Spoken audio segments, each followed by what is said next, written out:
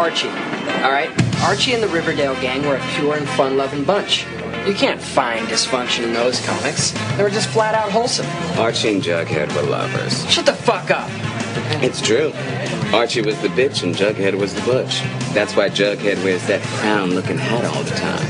He the king of Queen Archie's world. I feel a hate crime coming on. Well, he does have a point. I mean, Archie never did quite settle on Betty or Veronica. Because he wanted them both at the same time, you assholes. He didn't choose one because he was trying to get them both into a three-way. Here. What? I want you to go down to the corner store and buy yourself a clip. Go on. Eat it, Urkel. I done told you to watch it with that Urkel shit. Face it, girl. Archie's a sister. That's it. You. Mom? Yeah, you. You are marching back across the street with me, and we're going to pick up a shitload of Archie books. And I'm going to prove to you beyond the shadow of a doubt that Archie is all about pussy. Come on. This boy is conflicted. You're insane. Archie is not fucking Mr. Weatherby. Deny. Look, he's just offering to help Archie with his fucking homework. Read between the lines, bitch.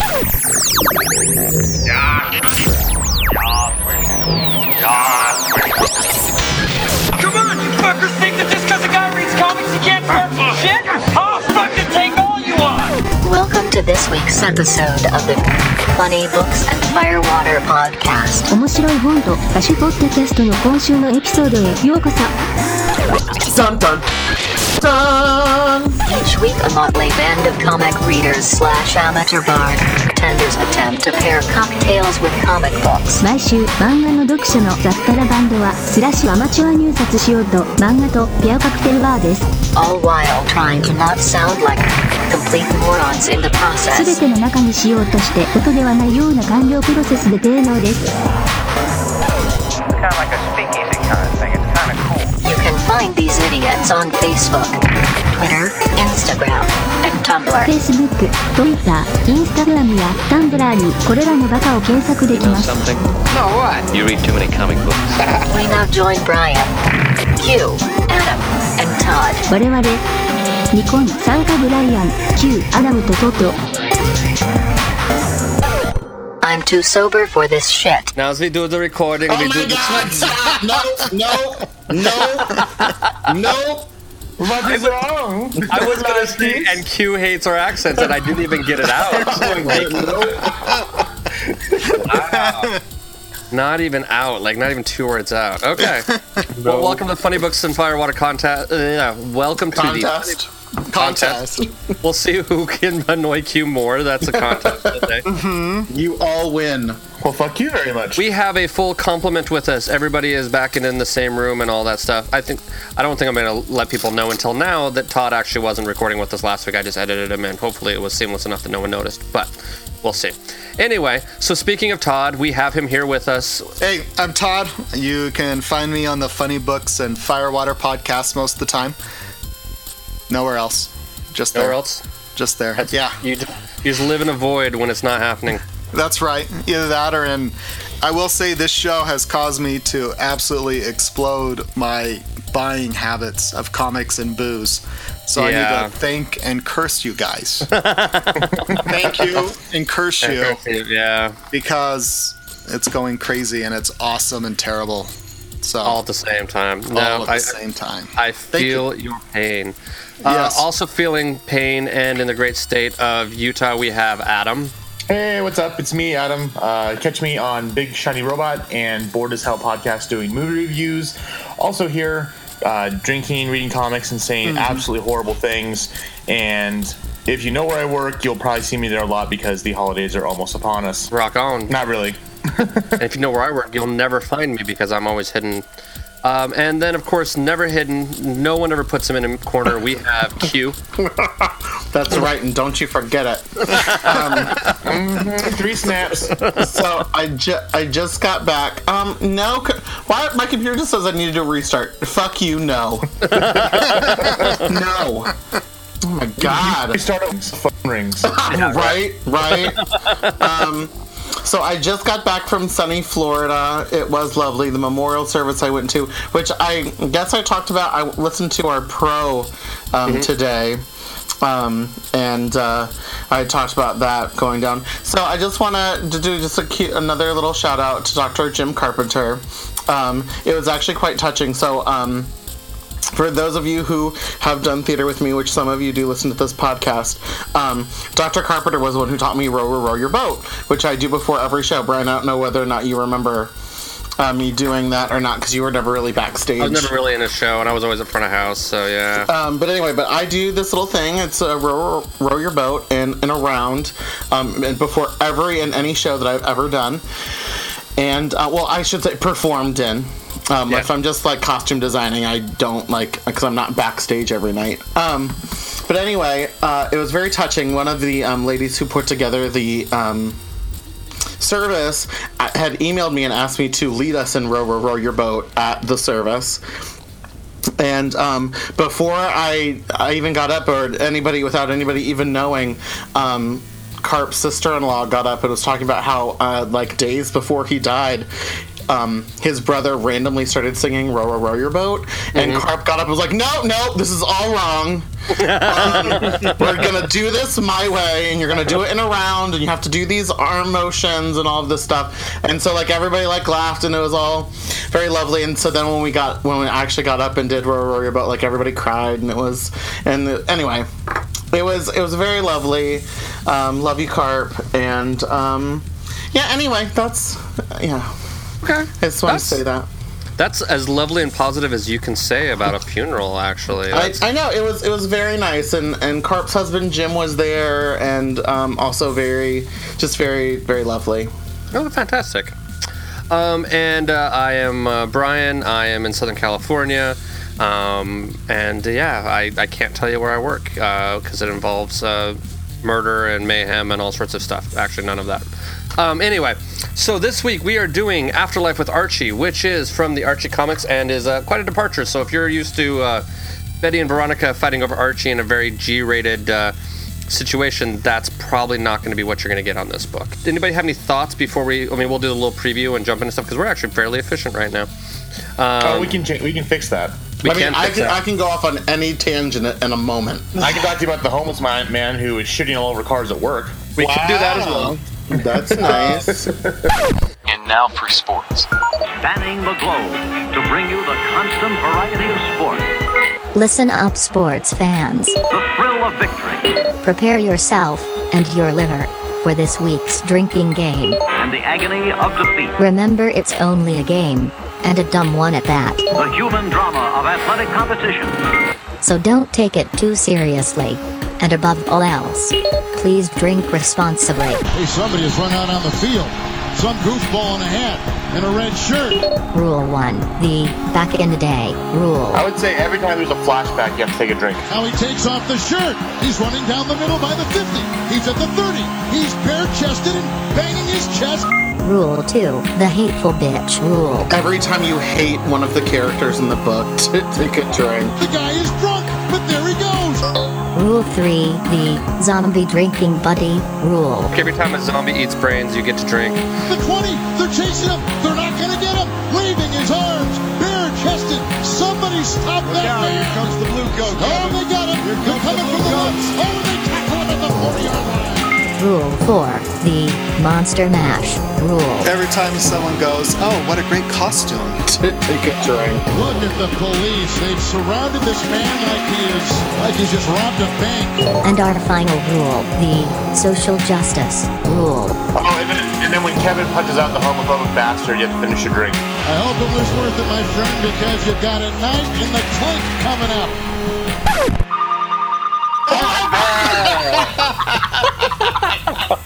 It wouldn't be a podcast without it. I know. Jesus Christ. We should name your. No. But it was like, not only did you hate him, he also was trying to set the zombies free. I know. Haven't you seen fucking movies? What is wrong? Like, and obviously they know what's going on because they're self-aware of the fact that zombie movies exist. What the fuck are you doing? What is wrong with you? Okay, before we get into all the spoilerific territory, we're going to give a quick preview, and then we can go to our pause. So we'll actually get back ourselves in order. So, here's the story. Basically, you have Jughead, his dog, what, Moose, I believe his name is. No, Moose is the hot dog. Hot dog. Moose is another idiot. Reggie ends up killing Hot Dog, Jughead's dog. He takes it to Sabrina and asks Sabrina to help him bring his dog back. But of course, there are terrible consequences. Hot Dog becomes a zombie, which then of course makes Jughead a zombie. And then of course he becomes patient zero in the zombie apocalypse that attacks, is it Riverdale? Yes. Attacks Riverdale, and all hell breaks loose. So that's basically the quick summary, somewhat spoiler-free preview of what it is. So, shockingly early in the episode, we are way on point today. This is not normal.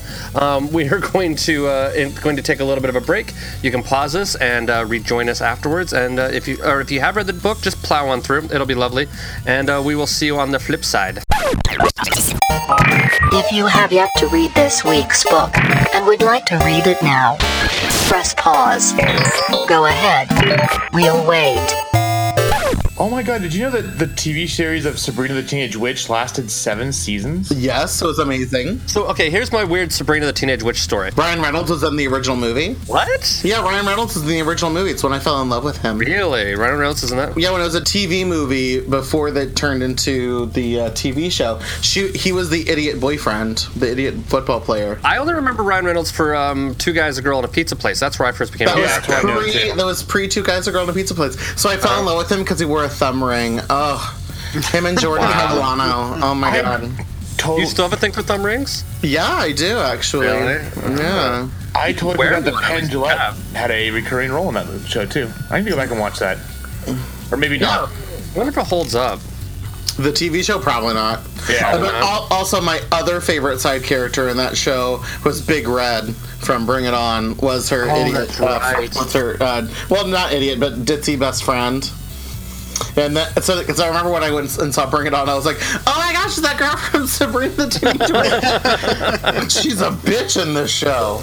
Yeah, I'm really surprised that it's not in syndication because they have enough episodes. I thought that it was. I think it might be now. I want to say I saw an ad for it the other day on like TV Land or something.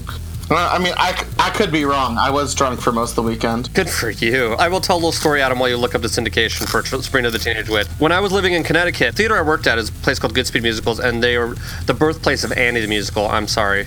But so they had a intern who they wanted the dog of Sandy. So basically, they said, just go to the pound, find a dog, train it to do this stuff.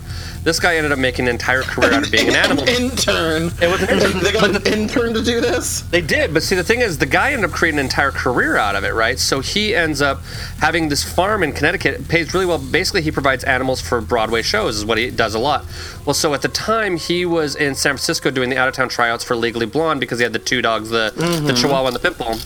So he was out there training them and doing all sorts of stuff. So because he'd been associated with the theater, like he was still friends with the light board op, and she's like, "Hey, I'm gonna go help take care of these animals. You want to come over?" And I was like, "Sure." So I go over there, and like it's just this it's this menagerie of animals, all from they had all sorts of different stuff, but they were from different TV shows and whatever. But Salem the cat from Sabrina the Teenage Witch, like a couple of them. There've been a few, but one of the Salem of the cats. So not the puppet, but the one that wouldn't whenever the cat was wandering around and stuff like that. That cat was like hanging out the whole time. It was pretty interesting. That's cool. Yeah, it was really cool. It was really it was cool because I don't think, if I remember correctly, he didn't buy any purebreds. He rescued all of the animals and then he would train them and basically put them in show business. So it was like the rags to riches story. But if you are a Broadway performer or have aspired to be a Broadway performer, what you want to do is especially if you're going to be in the chorus, you want to be the person who is the dog handler because the dogs end up in their contract come with an apartment overlook Central Park, so they can get walked every day. The cast member who takes care of them gets to stay in that apartment for free and take care of them. And also, the dogs get a better dressing room than the stars most of the time because they have to be close to the stage.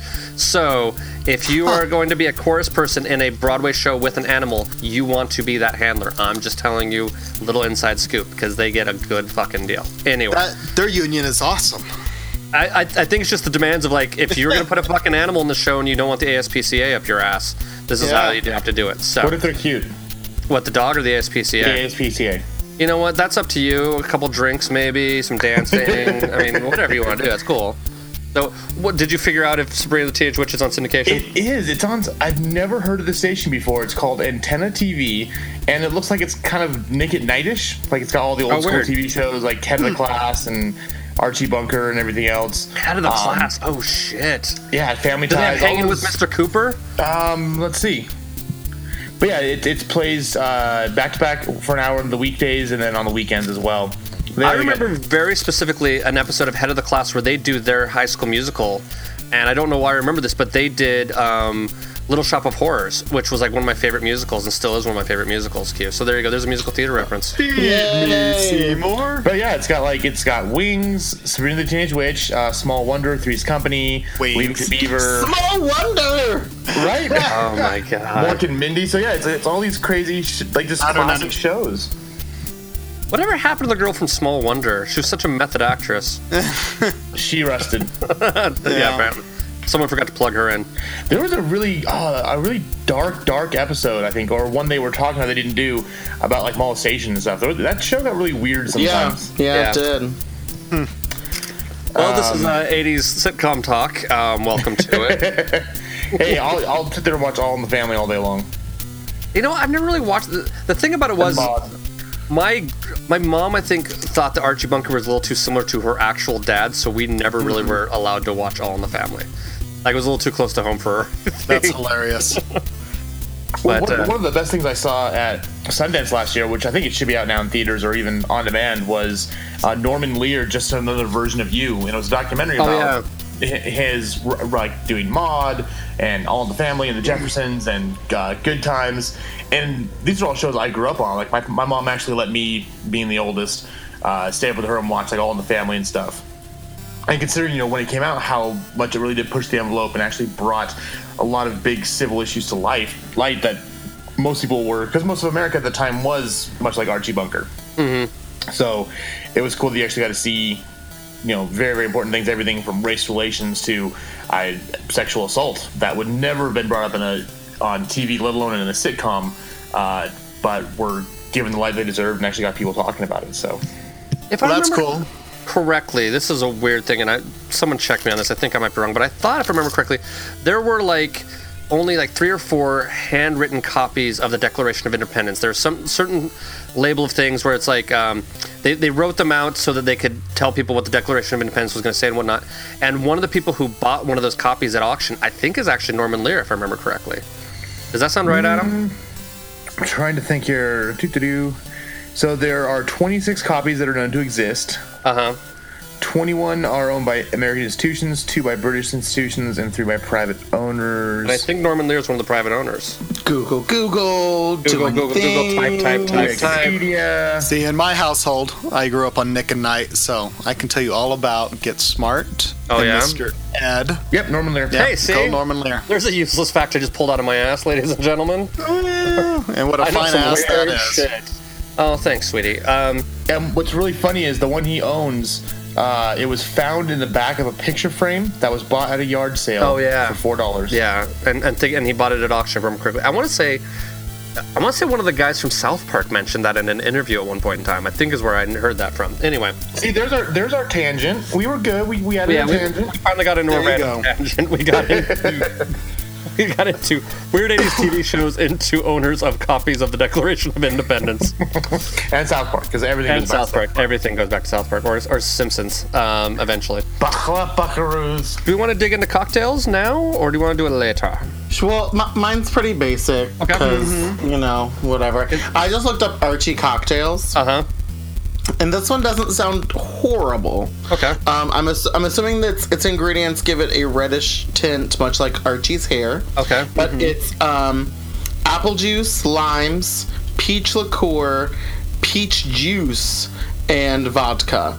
Okay. So it's pretty fruity. It sounds maybe a little too fruity.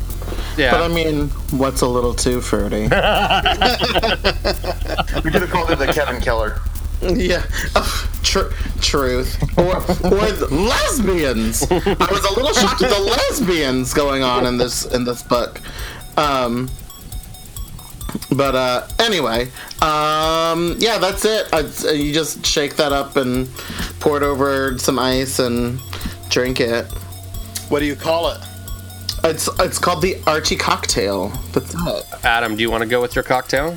Yeah, so I went with they called it Zombie Blood, and it ends up kind of greenish, but you do one or two shots of rum, however strong you want it, a shot of blue curacao, add in a couple ounces of pineapple juice, shake over ice, and strain into a frosted glass. And it's got kind of a cool little off-green color about it that makes it look like zombie blood. Cool. And Todd, what do you got? So for mine, because it's parties and Halloween and everything with it, I went with a punch.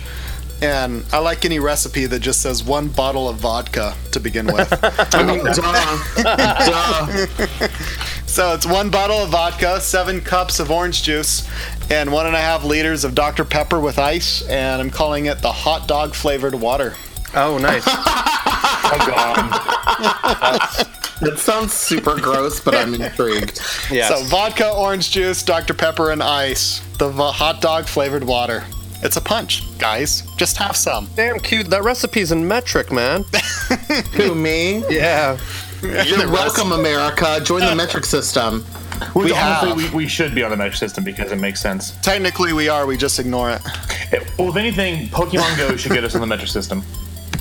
Because everything's in kilometers. Oh my god, driving in Florida, our rental car was in kilometers, and Ben and I were like, what the fuck? We don't know how far away that is. I literally had to Google a converter so I knew what our GPS was talking about. Because who knows how long a kilometer is? I don't know. It's 1,000 meters. It's 2.6 miles. Right. No. A kilometer is less than a mile. There's 2.6 in a mile, I believe. Yeah. It was 2.6 something, and then when we pulled over, I finally changed the goddamn thing. So I was like, I don't know what this means. It is 1.6 kilometers per mile. That sounds amazing. Either way, I was drunk at the time. They gave me free booze on the airplane. It was awesome. How'd you get free booze? Did you flirt with somebody? No. Okay, so I got free booze the entire both flights. So going out there, we ordered some Bloody Marys, and the flight attendant, she was very lovely. Her name was Angela, and hi, Angela. Yeah, obviously she's listening. And well, you told her about the podcast, didn't you? Of course I did. I handed her a business card, and anyway, so she gave us the Tito's because they have Tito's. I was like, fuck yeah, Tito's. And hell yeah, that's good vodka. Yeah, and so we have our first one, and they came with these little sugar packet like things, but it was lime flavoring. I was like, okay, lime sugar, I'm down. And it was delicious. So we ordered another round, and well, first of all, she was like, do you guys want another round? And we were like, yeah, why not? And she was like, yeah, that's what I thought. So she brought us another one, and then, when, they're going around, getting, because there were people who bought food and stuff, swiping credit cards, I had my credit card out, and she gave us, the wink and the I got this nod, and I was like, okay. So Ben and I tried to give her, a 20 to be like, oh, thank you so much, and she was like, oh, no, it's fine, you guys are good. And so I can only think of two options. Either one, we were the only people drinking on the plane, and so we are obviously fun. Or two, she just loves homosexuals. Or it could be both. Or it could be both. Why not both? But on the plane ride back, I only had one. And once again, I was waiting for the stewardess to come back to, get payment or whatever. And she never did. So I was like, all right, well, I guess I'm not going to worry about this $7 cocktail. Nice. So what were you flying, Q? What airline? JetBlue. Oh, of course. Okay. JetBlue kicks So ass. the rule of thumb is you get on JetBlue, you act extremely fabulous, and you'll get free drinks. Yeah, exactly. Good to It was know. awesome. Good to know. Q, next time I fly home, I'm going to need to borrow a scarf so I can be fabulous. So I will get to my cocktail now. Oh, sorry. It's all good. So I did two. I have the classic zombie cocktail because it's an old school tradition, and this is a zombie book, and we're not doing any other zombie books. So it's commonly 1 part white rum, 1 part golden rum, 1 part dark rum, 1 part apricot brandy, 1 part pineapple juice, and a half part of 151 proof rum, and 1 part lime juice. And you mix that shit together, except for the 151, and you pour it into a glass with some ice, and then you top it with the 151. So that is one, but here's the other one. So I got this just in case someone else picked zombies, and actually I'm really kind of excited about this.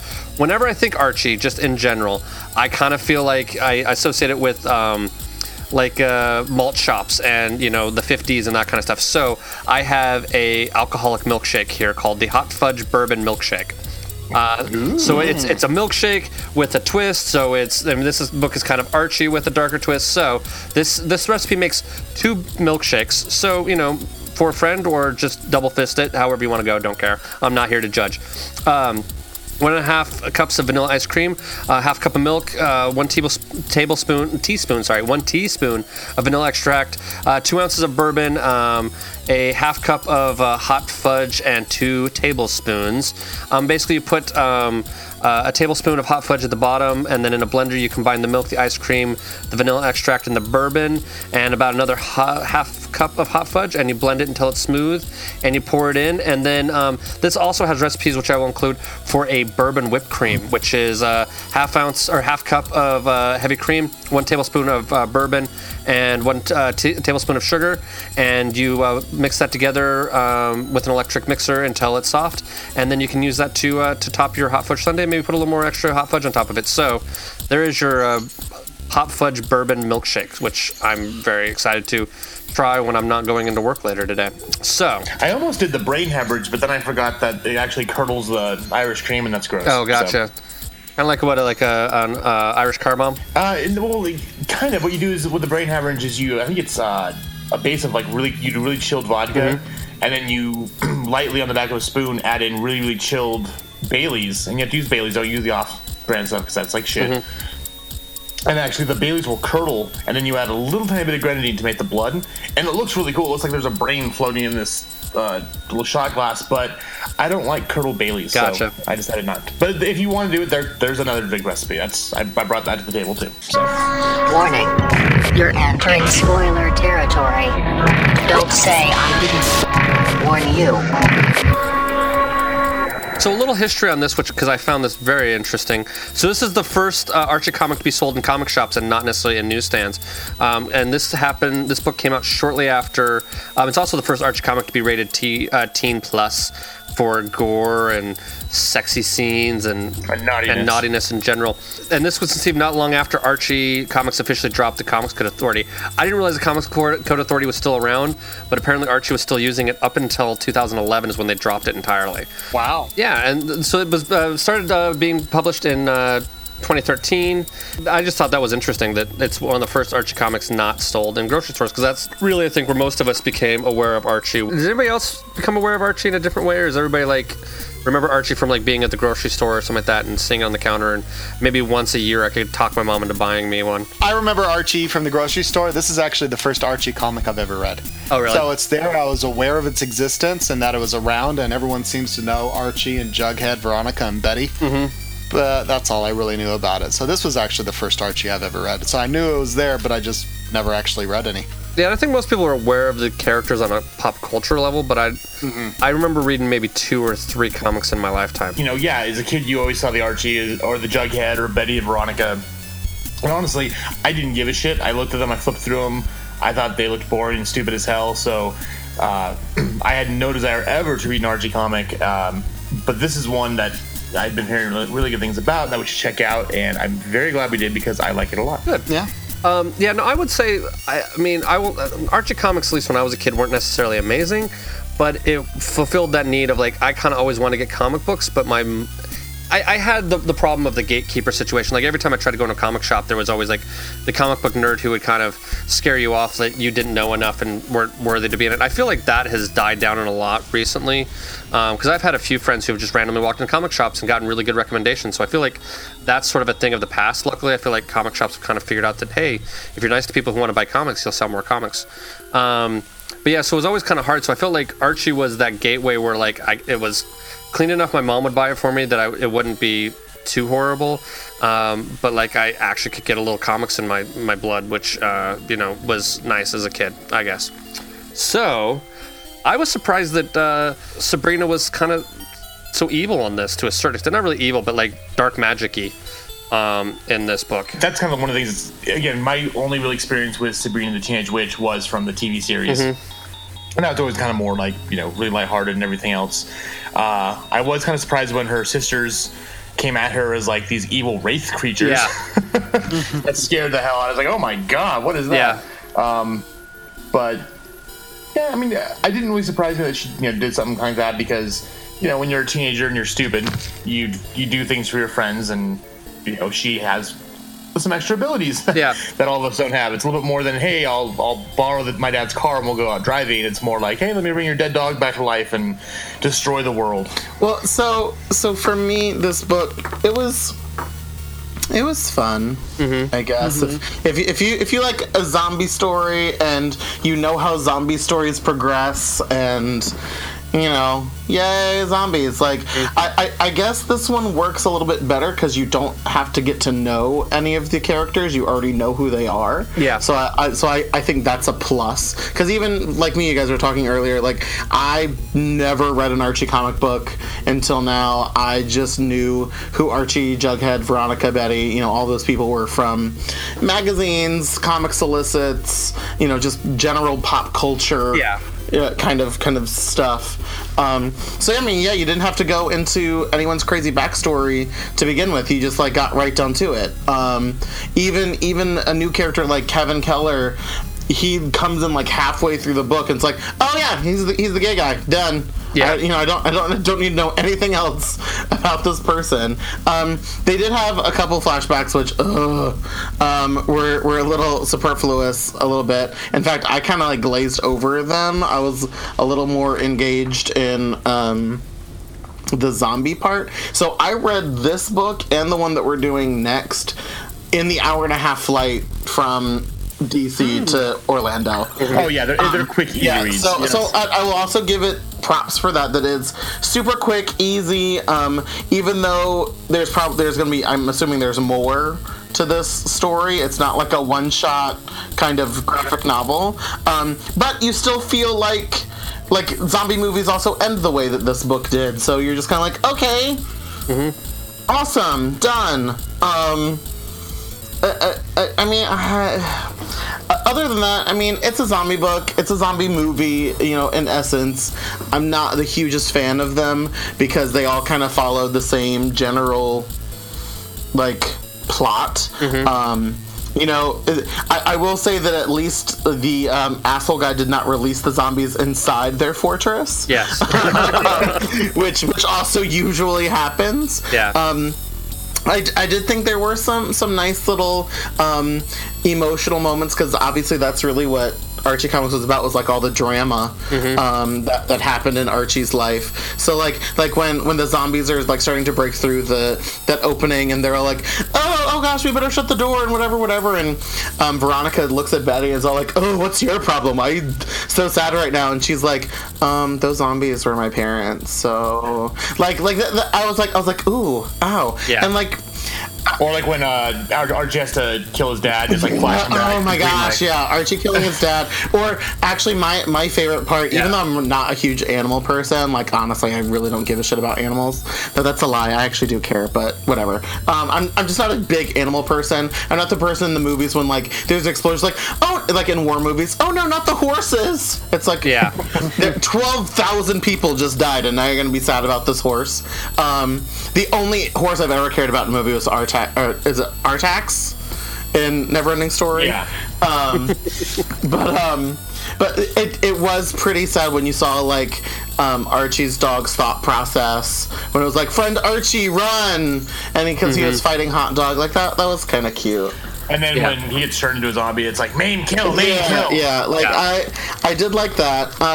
The actual Archie part of the comic books, the whole Betty Veronica thing, I was like, ugh, why? I literally remember looking over at Ben at one point, and I was like, is Archie's penis gold?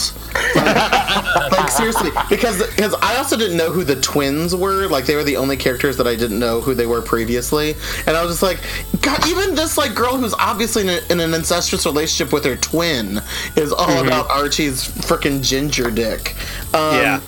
So that was just kind of like, all right, whatever. But obviously it's a takeover from the old comic. But also creepily, the twins in this once again, I didn't know them. I didn't know that was a thing. But they really reminded me of Ultimate Universe Scarlet Witch and Quicksilver, where it's like they're probably doing it, but they're not going to tell you that they're doing it.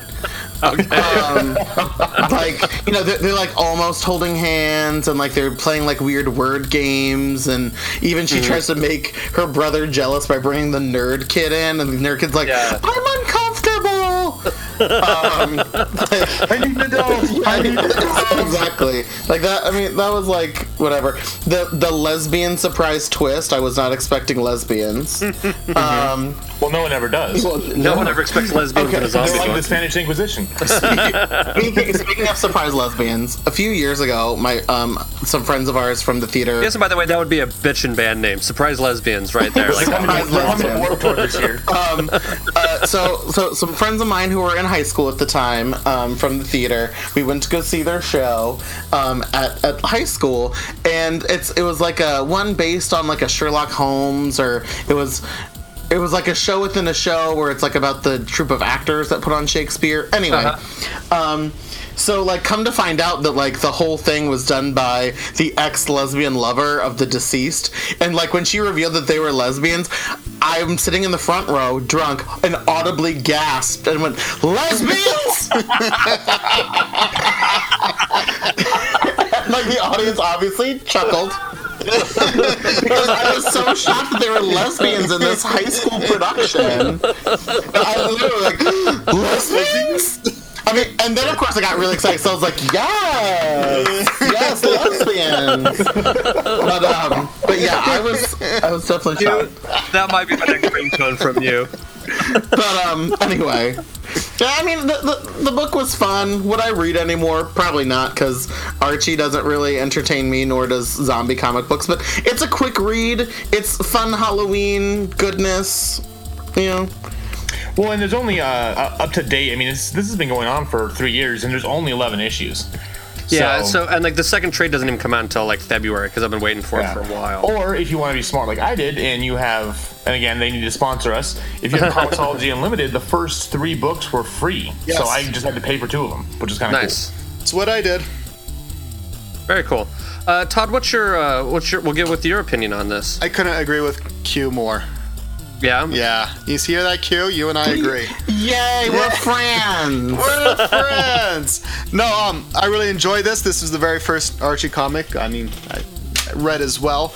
You know, the art, as, you know, it's Archie, it seems, and it seems very Archie, and zombie, it seems like very zombie as well. And it's not quite by the numbers to the tale, but pretty much it is.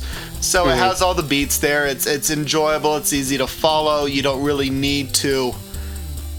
Their archetypes just seem to be so prevalent, and there it's really easy just to fall into it and pick it up and follow. Even with someone who doesn't follow, all of a sudden you're like, yeah, we're good as going there. So it's really seemed to hit that off incredibly well for me. Hot dog. What a weird dog. So this is why I don't have a dog anymore, I guess, watching that guy. But, I mean, even you have, like, Betty and Veronica, and they're still trying to outplay each other. And you can tell that this is a bit more adult of going like, ooh, who's going as sexy witch, sexy nurse, sexy something. And then the other going, yeah, but you don't have the chest for that. And I'm like, burn! There is some serious bitchiness going on here. I'm sure Keith probably appreciated that. Serious bitchiness. And you're watching them just fighting over the guys, and you're just like, really? That's too bad, girls, because you're better with that. Was what was going through my mind. So, but no, it was fun. I agree. The flashbacks is like, oh, let's give some backstory to this town of Riverdale, and yeah, who cares? Okay. But yeah, it was fun. I enjoyed reading it. I don't regret it by any means, but I don't think I'll. This was your one and only Archie Afterlife with Archie comic you're gonna have? Well, I'm gonna read everything else first. Yeah, I gotcha. So also, I finally learned my lesson and started buying them used on Amazon, because y'all been making me pay full price for a bunch of shit. So I'm like, all right, we're getting we're getting used $2 copies. Like my Batman Long Halloween that came in the other day. It's very well read. Oh, good. Very well read. I mean, some of the pages are stuck together. It's really weird. Actually, yes. That happened after Q got it, though. Yes, but I will say, Q, also because of when we read that Wonder Woman, the Hecatea, I went and bought Volume 1, Wonder Woman by Greg Rucka for $19. And it includes the Hecatea as the first story. Those bastards. Those bastards. So Adam made out well on that one, but yeah, so it was so good. I bought more Wonder Woman just because of that story, which included that very story that I spent $35 to get a copy of. Hey, you got to steal too, because I'm on Amazon right now because the paperback just came out again. But they're still going for $60 to $100 for the. Really? Resell that shit. Yeah. Actually, I really like my copy of that, though. I'm going to hold on to that for a while. No, I like it too, but I now have 2 copies of the Hecatea because, it's just the first little story with Greg Rucka's Wonder Woman Volume 1. So, okay, very cool. Yes. Cool. Well, Adam, do you want to throw in your 2 cents? Yeah, I would have loved to have read this back when it came out because the whole zombie thing's really kind of run its course. Yeah, I'll agree with that. And Hollywood needs to find a new mythical creature to make billions off of. But I mean, no, this is essentially Walking Dead for teenagers, and it really, really felt like, especially in the last episode, like Walking Dead. It was now they're escaped, and now of course they're gonna have to go out and worry about the rest of the zombies and probably other people they're gonna run into. So there's nothing wrong with that, but. Again, this was years and years ago when zombies were kind of the height of their popularity. Yeah. But I liked it. I had a really fun time. I've never read an Archie comic before. I probably never will. But I do want to, pick up the rest of these comics and kind of see where the story plays out because, it's fun, it's interesting, and it actually made me care about these characters that I've never had a second thought about. I mean, like Q mentioned, we all know. Jughead's the one with the crown who likes food, and Betty and Veronica are always fighting over Archie, and blah, blah, blah. But I've never, ever once even wanted to dive in more than just randomly picking one up while I'm at the grocery store and flipping through it because there's nothing else better to do, and I don't want to read the Inquirer. So, but no, it was fun. I definitely want to go see what happens next, and but again, it's not going to be on my front burner because 1, life, and 2, I think there are more interesting things out there to read that I do want to catch up on or follow up with. So yeah. Okay. I will say I was a big fan of this, obviously, because I recommended it. But I think in general I really love a good twisting on a classic story. Like if it's done well. Like there are always those like Pride and Prejudice and zombies and whatever that are not necessarily great, but I kind of love like a classic story or classic characters that that get twisted on their ear a little bit, and if it's done well, I'm almost always 100% in. To your point, Adam, I think you are right. I think the zombie thing is played out, and I haven't read any further because, like I say, I read the trades typically. But from what I've read, apparently in the future issues, it gets a little bit more like. Because like a lot of zombies in modern culture are like some sort of massive plague or something like that, and I guess in this book it like they go into like the spirits of the people who are zombies are still around, so it gets a little more dark artsy, which could be kind of interesting and a little bit of a different take on the whole zombie genre in general. But yeah, I mean I dig the hell out of this book. I'm the one who's probably the most excited for the second trade to come out of everybody on this panel because I as soon as it comes out, I will buy it and I will read it because I'm really excited about it. As a slight pitch, I haven't read it, but I have heard good things. The new Archies that they've been putting out as basically standard comics, the Fiona Staples, who did art for Saga, which we all loved, she's doing the art for that as well. So as a pitch for her work as well, yeah. So that's made me interested in those as well. But like I've had a few people who've said that's actually pretty good. So I am interested in those Archie books in general. But like I said, I'm a sucker for if you can take a classic story and twist it on its head a little bit. I'm down. I mean, it was. I'm gonna reiterate because I feel like I need to be more positive on these things. I think you're plenty positive on this. It was fun. I mean, if you waited for like Netflix for the latest movie, like zombie movie, like it's good. Sure. Oh, yeah. And when we get drunk later and we want to put something on that's mindless in the background, sure, I'd put it on again, but I'm not going to go, like, track this down and read it some more, you know what I mean? But, yeah, I mean, it's good old fun Halloween nonsense. I mean, did I care if any of the people died or turned into zombies or any of that? Not really. Like, I kind of wish that Veronica would have been the one who turned into a zombie, but so earlier when I said when you hate a character, like, I really hated the black lesbian because she was in the closet and I don't have time for that, and I really hated the homophobe guy because, like, at first you're supposed to feel sorry for him because he's the one that killed the dog, and then later when you find out he's a homophobe, I was just like, and you killed the dog, fuck you, dude. Like, I really disliked him. Veronica's dad was a dick. Like, Moose is just a big moron. Like, I was like, whatever about him. Yeah, but isn't that your type, though? I mean, it is. Shh, don't tell anybody. And I'm trying to think of who else I didn't like. The Butler's journal part was kind of weird. I was like, nobody cares. But I kind of like that, actually. Unless you're Alfred Pennyworth, no one cares about the Butler. Seriously, nobody cares about you, Butler. I was actually fully prepared for Veronica's dad to just, like, axe chop the Butler when he disagreed with him. You don't disagree with me, axe. That would have actually been kind of awesome. but like, aside from, like, the, like, kind of touching moments about the dog and his dad, like, I really didn't like Archie. I think it's Archie as the archetype character because he's got the two girls fighting over him and, like, he can't, quote, make up his mind. And I'm like, clearly your choice is Betty. Veronica is a cunt. Like, clearly there's a choice and then the wrong choice. But anyway, that's all. I don't know. I like the Butler because I've always had a big thing for Commedia dell'arte, and I always loved, like, the servants were always the best part. So I've always had a fondness for, like, the ones who's in the background, who sees and knows everything, and is almost more integral to the story and what's going on than the actual main person. So I don't know how integral. I mean, maybe I just don't feel like he's terribly integral to it, though. Out of curiosity, as far as the Archie situation goes, I think we can all agree that Archie, at least as far as this book is concerned, because I think most of us, this is the only book we know, he is bland as fuck. Yes. It's everyone around him who makes it interesting. Yeah, so my question is... Again, Golden Dick, obviously. He is basically a tofu character.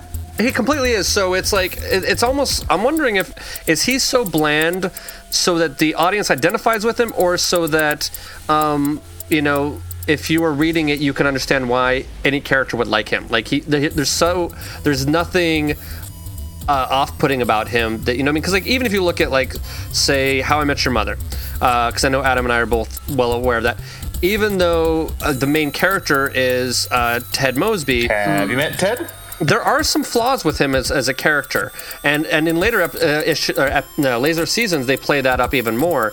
So, like, you can kind of see where some people would want to date him, and you can also see where some people wouldn't want. I am Ted.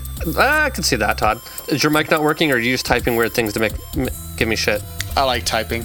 Okay. I love lamb. For those of you who can't see, Todd wrote that I am Ted, and that makes him Marshall, which is fairly accurate because him and Amy met in high school and have been married since, like, more than 10 years, right?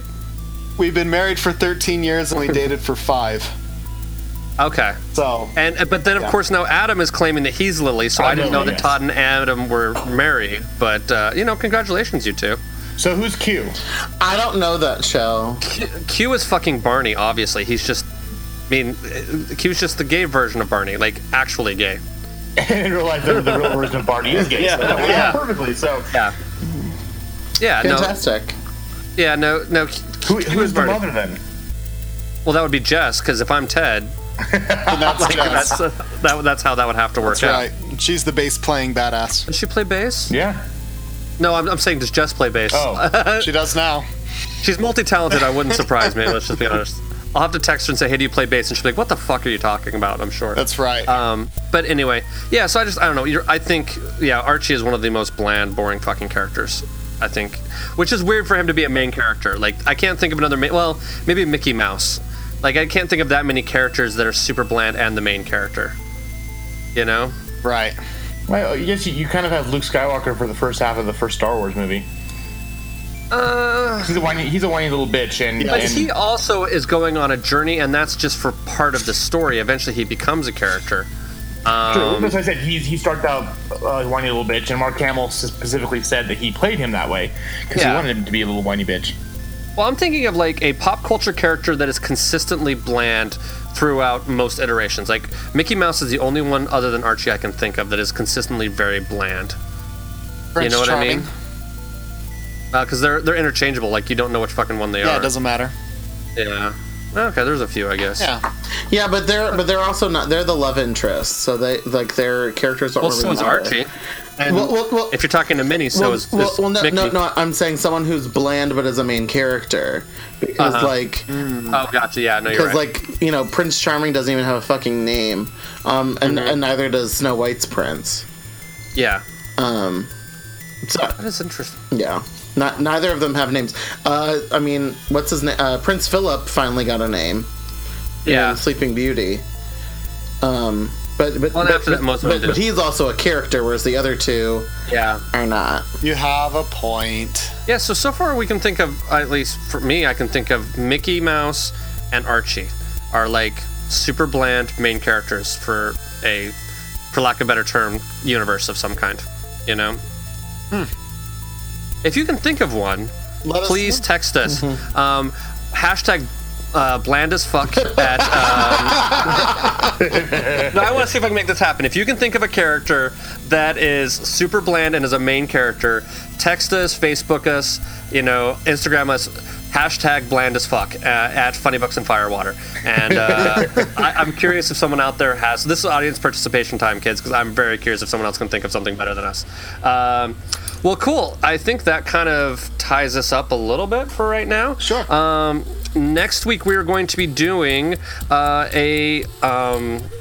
is it? It's a Doctor Strange book. Yeah. Yes, because we're doing Doctor Strange, The Oath, mainly because the movie is coming out soon, and because it's kind of Halloween-y, and because I wanted to do a different book for the actual Halloween episode that it comes out. So we're doing it like a little early, because I think it comes out like November 2nd or something like that. So it's right around the corner with Benedict Cumberbatch or Butterscotch Cumbucket. Yeah, or whatever. Anyway, so the way I became aware of this book was I walked into a comic shop and said, hey, I'd like to learn a little bit more about Doctor Strange. Do you have any good single, graphic novels of Doctor Strange, something I can kind of get used to it? And this is one of the two that was recommended to me. They just didn't happen to have the other one in stock. But this was also came recommended by our good friend Maya, who I think I might try to get to do some sort of history of Doctor Strange so we can know what the fuck is going on with him in general to help us all prepare for the upcoming movie that I personally am excited for. Some people are nervous for. We'll see how that goes. Q, you've read it. Do you have any thoughts on a preview or anything like that? It's really just a good jumping off point for Doctor Strange. You don't really need to know a whole lot about him to do it. It's not like an origin story. It's just sort of here's an adventure that I typically go on, kind of a thing. And it's also some mostly lighthearted fun. So it's a little lighter than even a mainstream Marvel book. And it's just a good jumping off point. And I believe it's written by Bendis, isn't it? Vaughn. Oh, it's Brian K. Vaughan, who wrote Saga again. We'll mention Saga again. So the guy who wrote Saga wrote this, so who I consistently think is pretty bitchin'. He also wrote Y the Last Man and Pride of Baghdad, Ex Machina. He's written some really good shit. Yep. So so I mean, I guess that's gonna probably do it for this week. I guess unless anybody. Oh, we have recommendations. Fuck me. I'm sorry. Q, dare I ask? Do you have any recommendations? Because you never have recommendations. I actually do. Holy shit! I know, and it's super gay because we've been talking a bunch of books lately. I have been obsessed with the new Barbra Streisand. Okay. Seriously. And what makes it good, so Barbra Streisand is what, 9,000 years old, and does she sound like she did when she was like 24 doing Funny Girl? No. But if I can sound just a fraction like the way Barbra Streisand does at 70, I'll be super fucking happy. I mean, she can't quite hit the high notes, but you know what? Neither can I. I'm not that concerned.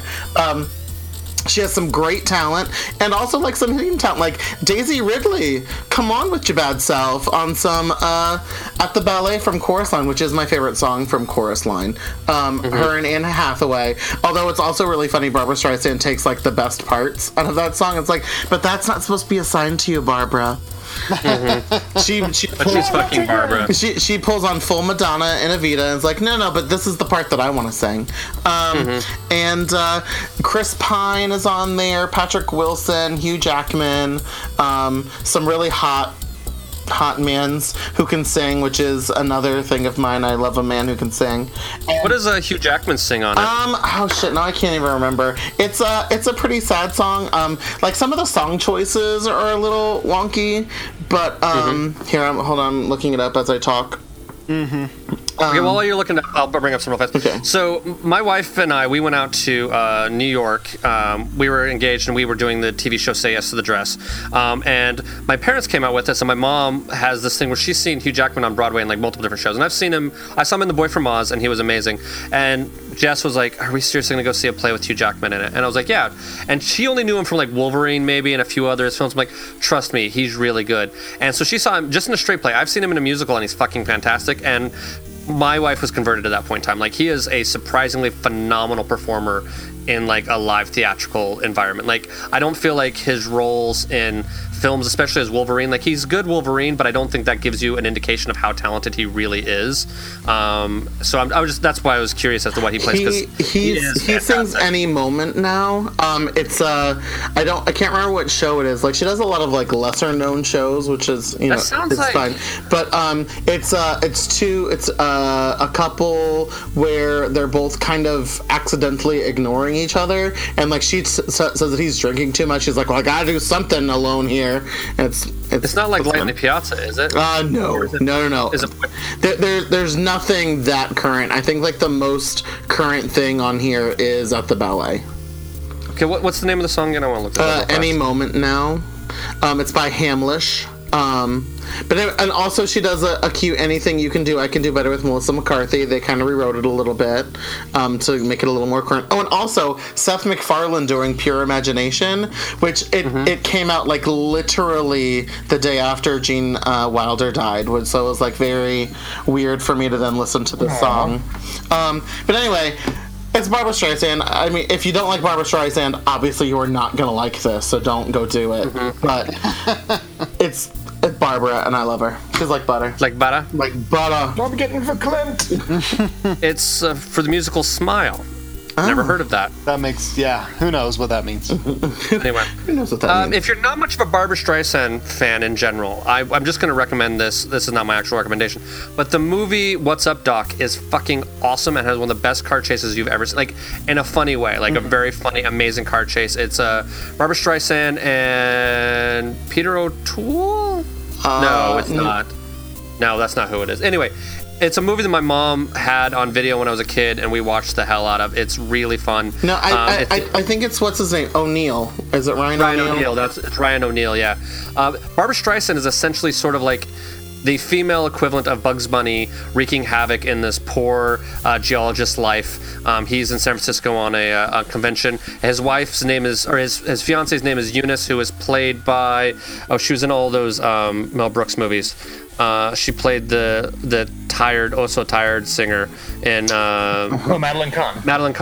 Madeline Kahn is playing his fiance, and it's amazing. It's very funny, and it's not a musical. So if you're not a musical person, but definitely worth checking out. It's a little bit of, I think it came in like 70 something. Yeah, it's 72. 72, but very cool, amazing chase scene, like seriously hilarious chase scene. Like the most of them are like they're in a bunch of different vehicles. The lead car in the chase, I think, is a Volkswagen Beetle or like a VW Bug, and it's like everything is through San Francisco. I think it's a little bit of a parody of the bullet chase, but it's very fun. So, anyway, total random side note. Todd, do you have any recommendations? I do. It came out this week and it showed up here. I found the book that takes the idea of DMZ and kind of ramps it up a little bit. So, Q's interested. Yeah. Something political? I'm sure he's in love with it. Yes. Well, what got me interested, and I bought it for, it's written by Tom King. He's doing the current Batman run. So he took over for Scott Snyder.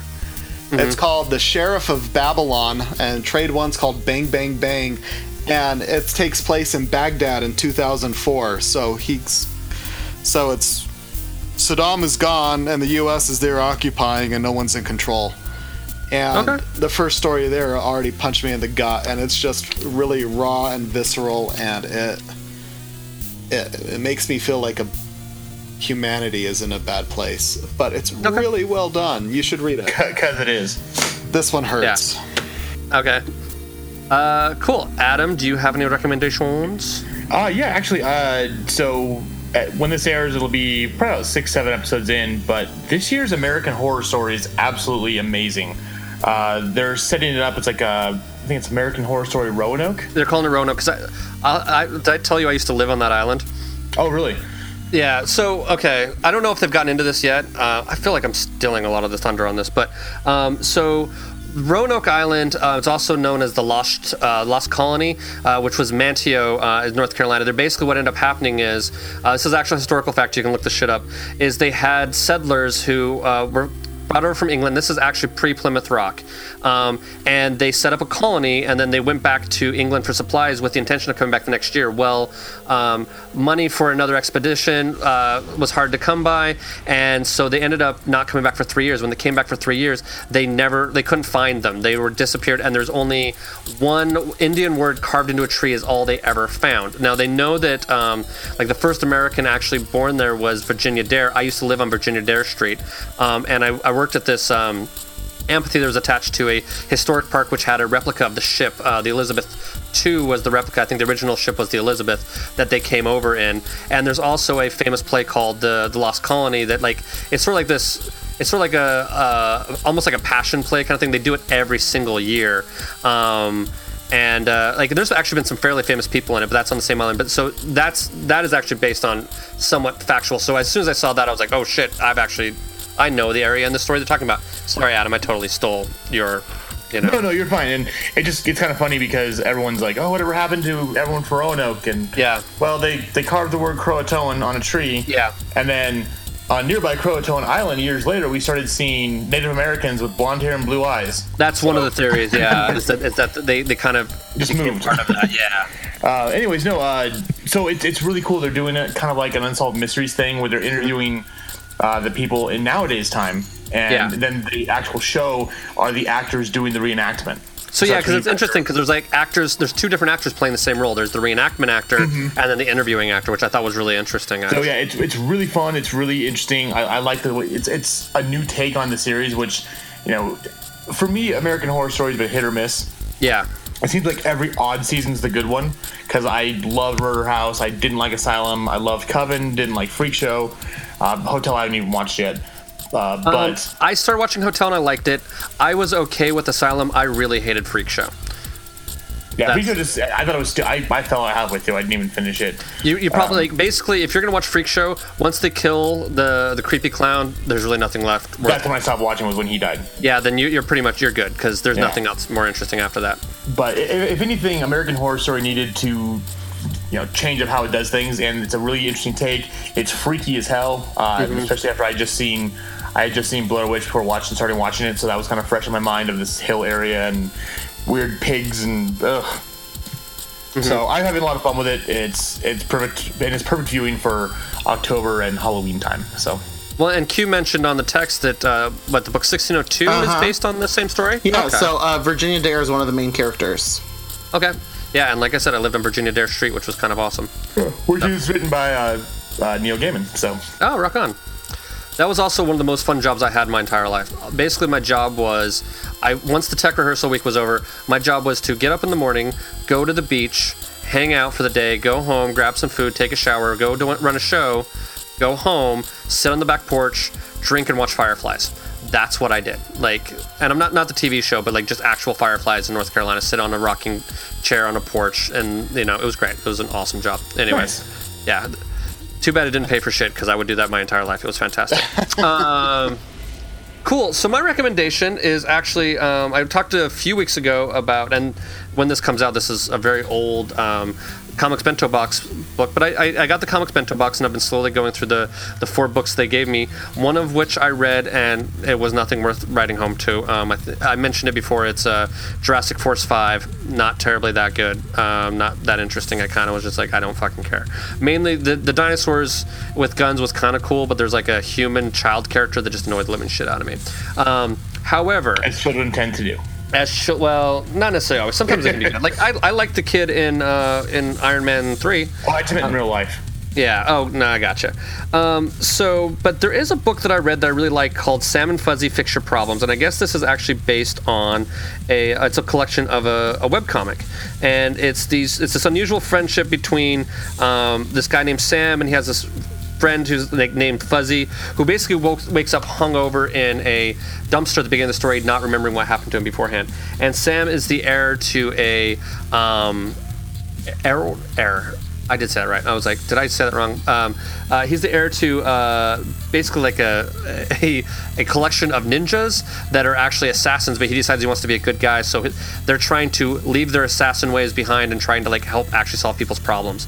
But it's more funny than anything else. The plot is, I think it was very funny. It has a similar sense of humor, at least in my mind, to Phineas and Ferb. So if you like the kind of the Phineas and Ferb kind of humor, kind of slightly silly, kind of fun, it's a fun book. It's worth the read. I've been really enjoying it, and I'm looking forward to reading some more of it. So, there's that.